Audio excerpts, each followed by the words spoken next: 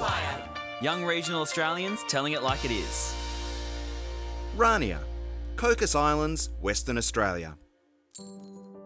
I came into this world with bones as fragile as glass. I was born with a rare condition called osteogenesis imperfecta.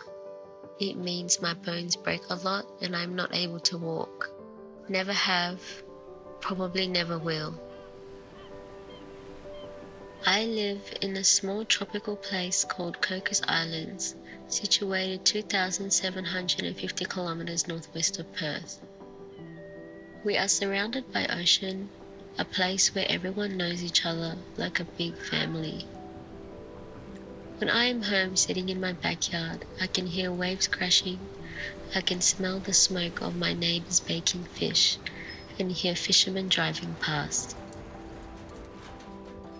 I spend most of my time inside.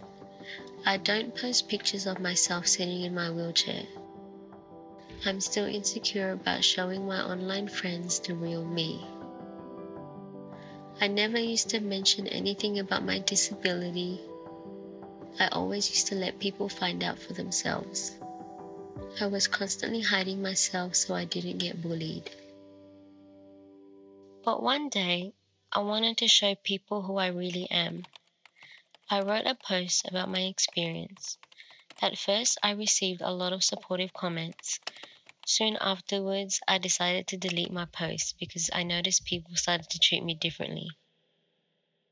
I'm okay with being different, but other people seemed to think it was a bad thing. I felt sad and ashamed.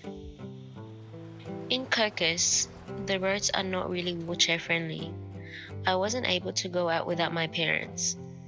I was stuck at home and I didn't socialize very much.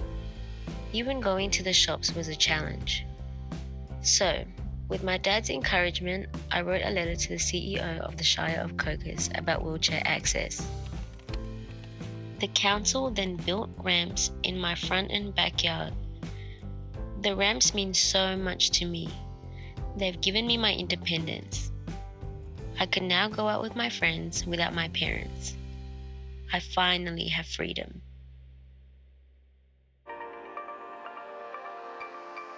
Haywire. Young voices from regional Australia.